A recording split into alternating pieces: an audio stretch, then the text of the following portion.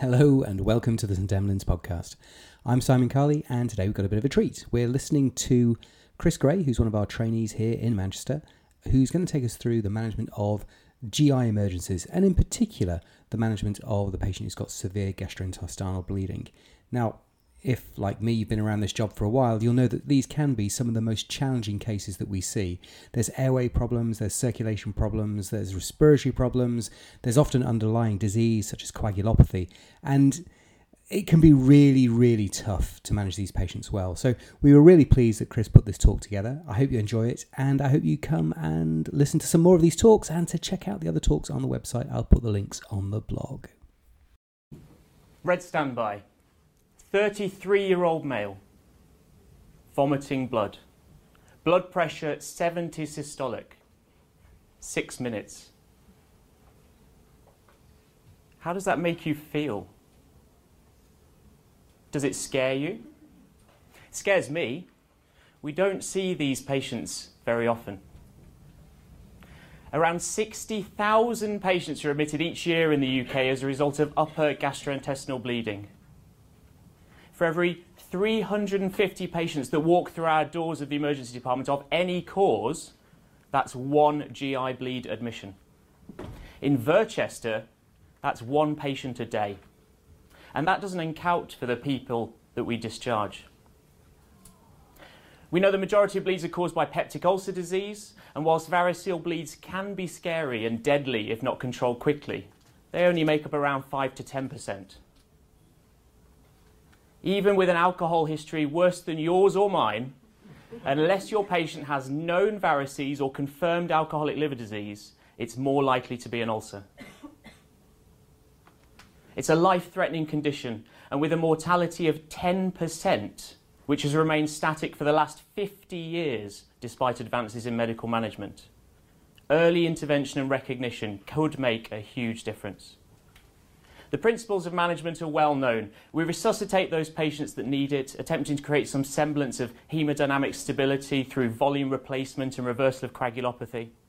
History, examination and blood tests allow us to risk assess our patients using tools such as the Glasgow-Blatchford score, as well as our own clinical acumen or gestalt. Finally, we refer on, whether back to their GP to preside over an outpatient endoscopy, or on to our medical colleagues for more urgent investigations. But we're not here to talk about those low or medium risk patients. You know, the ones we send home or just admit under the medics for their routine endoscopies. What do we do for those patients for whom you don't need the Glasgow-Blatchford score to tell you that they're high risk? The ones where you struggle to get past even the first R. The ones that scare us. These patients are severely in trouble. They're hemodynamically unstable. They're bleeding. You can't control that alone. You shouldn't need to control that alone. They're in shock. They're cold. If they were on their way to a major trauma centre, they'd be greeted by a major trauma team. A team leader with a group of 10 to 20 people who are there just focused on one thing, them. But they haven't been hit by a car and they're not on their way to a major trauma centre. Your patient's cold, they're shocked, they're hemodynamically unstable. Don't they deserve their own major trauma team?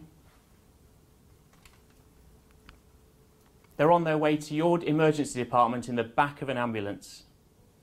Shocked.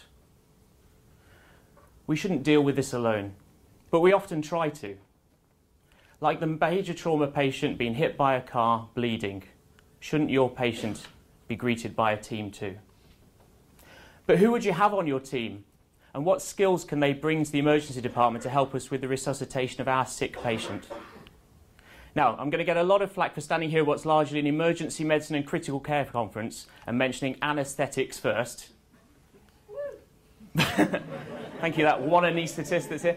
But hear me out. As emergency physicians, we like to maintain our airway competencies. And certainly here in Worcester, a lot of intubation and airway management is done in-house.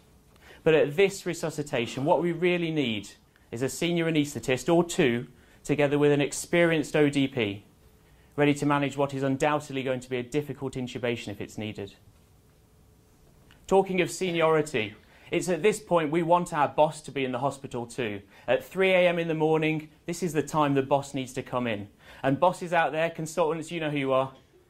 This is the patient we need you to come in for. Because as Jeff Healy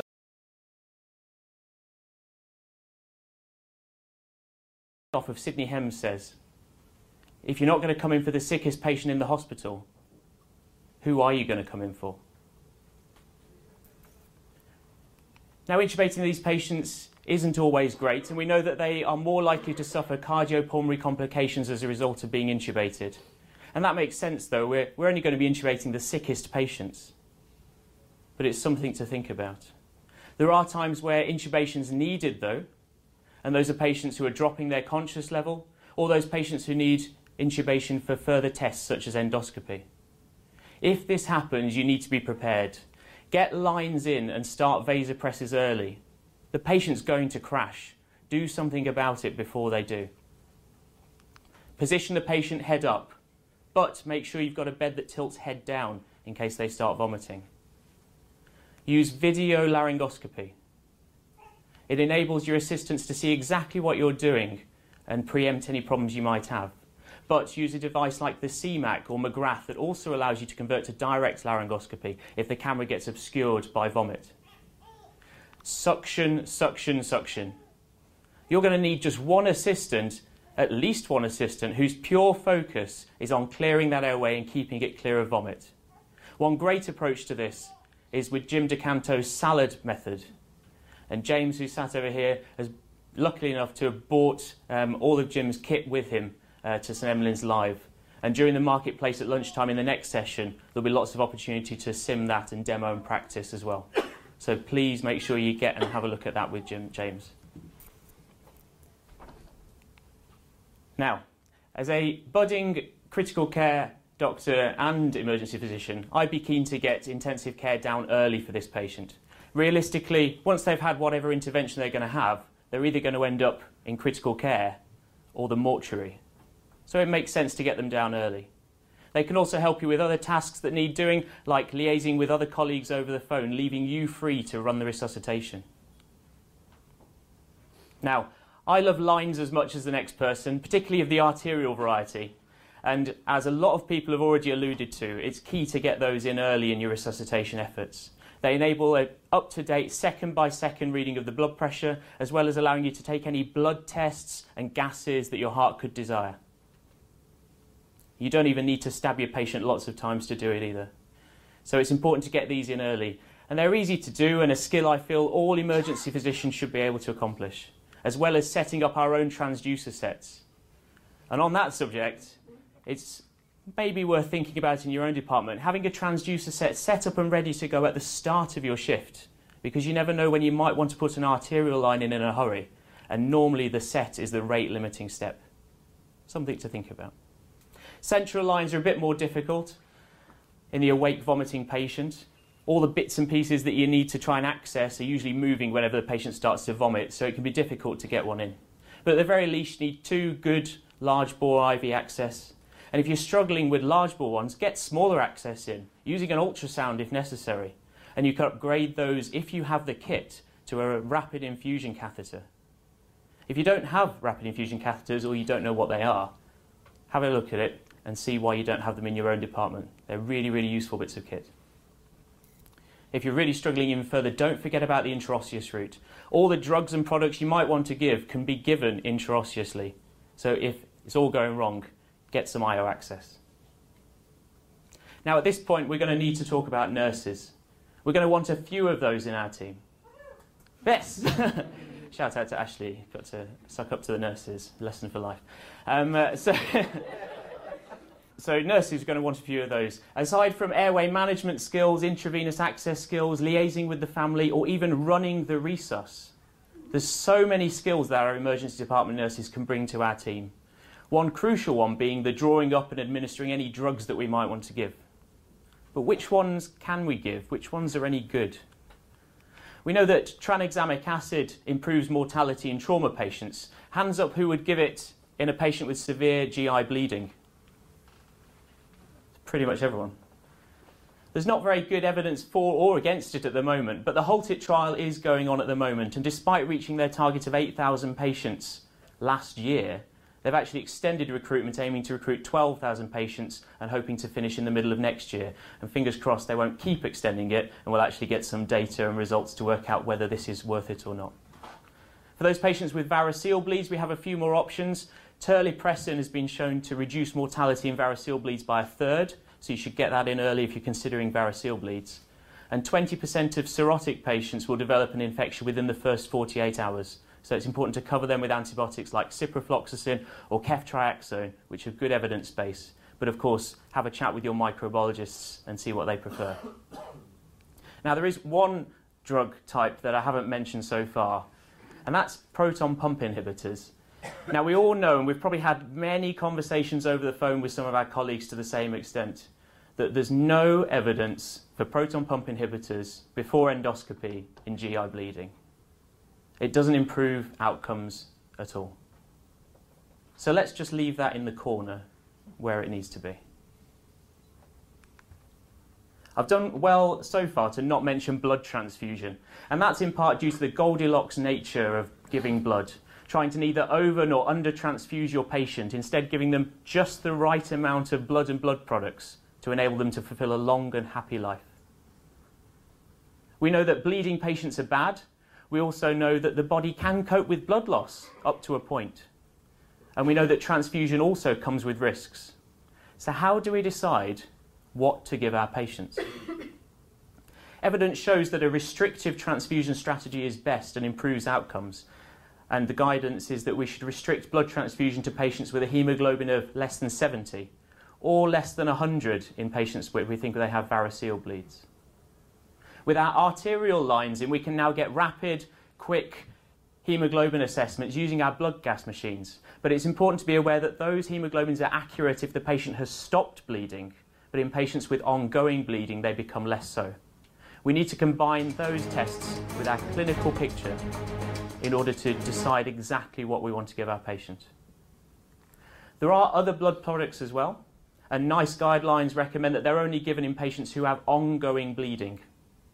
If their platelets are less than 50, we can give platelets. Those with INR-PT or APTTs more than 1.5 times the normal range can be given fresh frozen plasma. And patients who've already received fresh frozen plasma but still have a fibrinogen of less than 1.5 should receive cryoprecipitate. Don't forget to reverse patients who are on warfarin using PCC, prothrombin complex concentrate. And for those patients who are on the newer oral anticoagulant drugs, it's important to discuss with haematology early, as they may be able to provide some strategy to reverse the anticoagulation. If your department has thromboelastography, anyone? You've got TEG or ROTEM in your departments? Someone's not sure if they do. But if you have TEG or ROTEM in your departments, it can be used to try and help guide what clotting products you give, though this isn't actually evidence-based at the moment. Here in Worcester, anecdotally, we've had good success with it. Endoscopy is where you want your patient to go. It's the definitive treatment.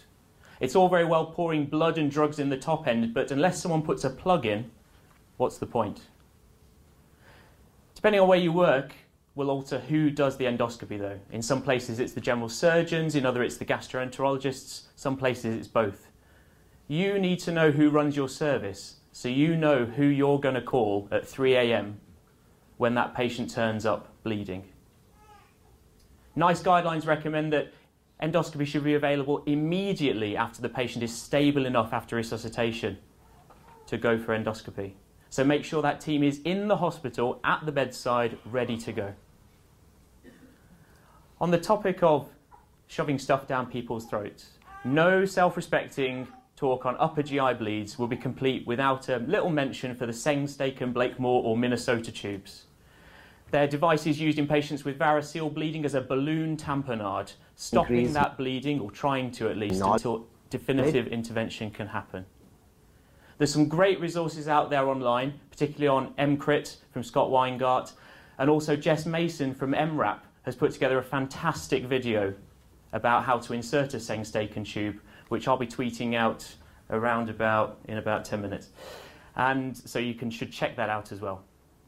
For those simulation aficionados out there, upper GI bleeding patients are a great one to simulate, and it's important to get those tubes down and practice having looked at Jess's video so that the next time you need to insert one in a real patient, it won't be your first time.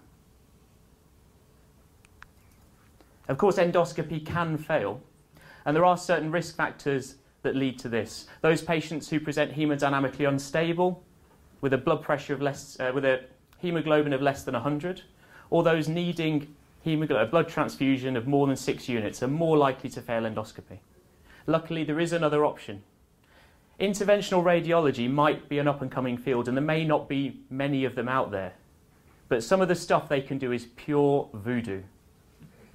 Our IR colleagues can do anything from embolizing blood vessels with coils or glue to doing a transjugular intrahepatic portosystemic shunt, and try saying that later after some fomeoki, which is a procedure to try and shunt some of the blood flow and pressure away from the portal and variceal circulation back into the systemic circulation, reducing that pressure, reducing that bleeding, and trying to stabilize the patient.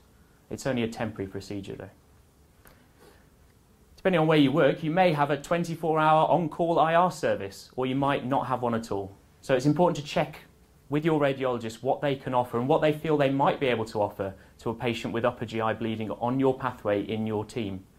As if there's any delay to endoscopy for whatever reason, IR might be able to offer a solution. Now, I've spoken a lot about who you might want on your team and why, but we need to focus on you now. What skills have you got to bring to the resuscitation of our patient with a severe upper GI bleed? Well, if we're going to take a trauma team approach to this patient, then we need a team leader. And this leader doesn't have to be a doctor, just someone with the leadership and communication skills necessary to coordinate this group of people to lead the resuscitation in what is the sickest patient in the hospital.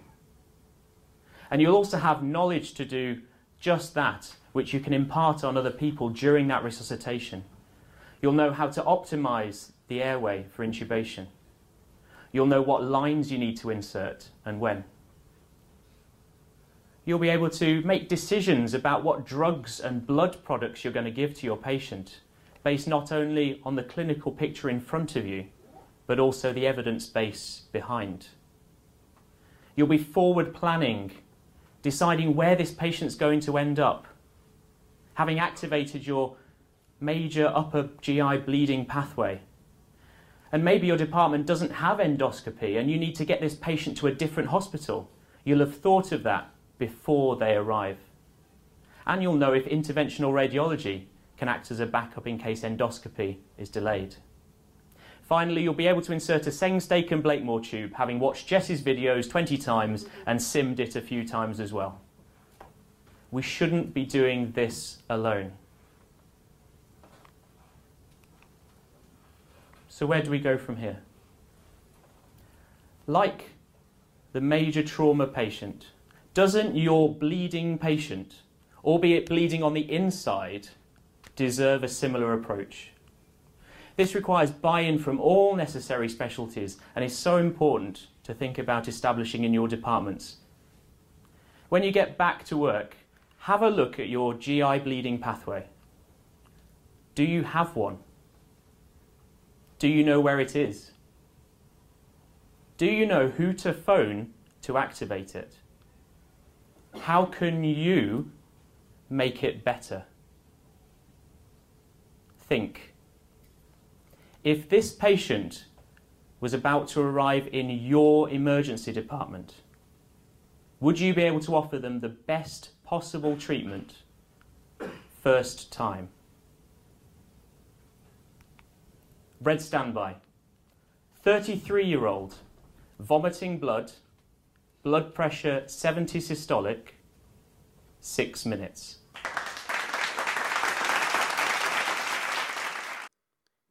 Just before you go, we've got a small favour to ask. Since 2012, we've funded the blog and the podcast and everything around it from our own funds, and it's been great. We've really enjoyed doing it.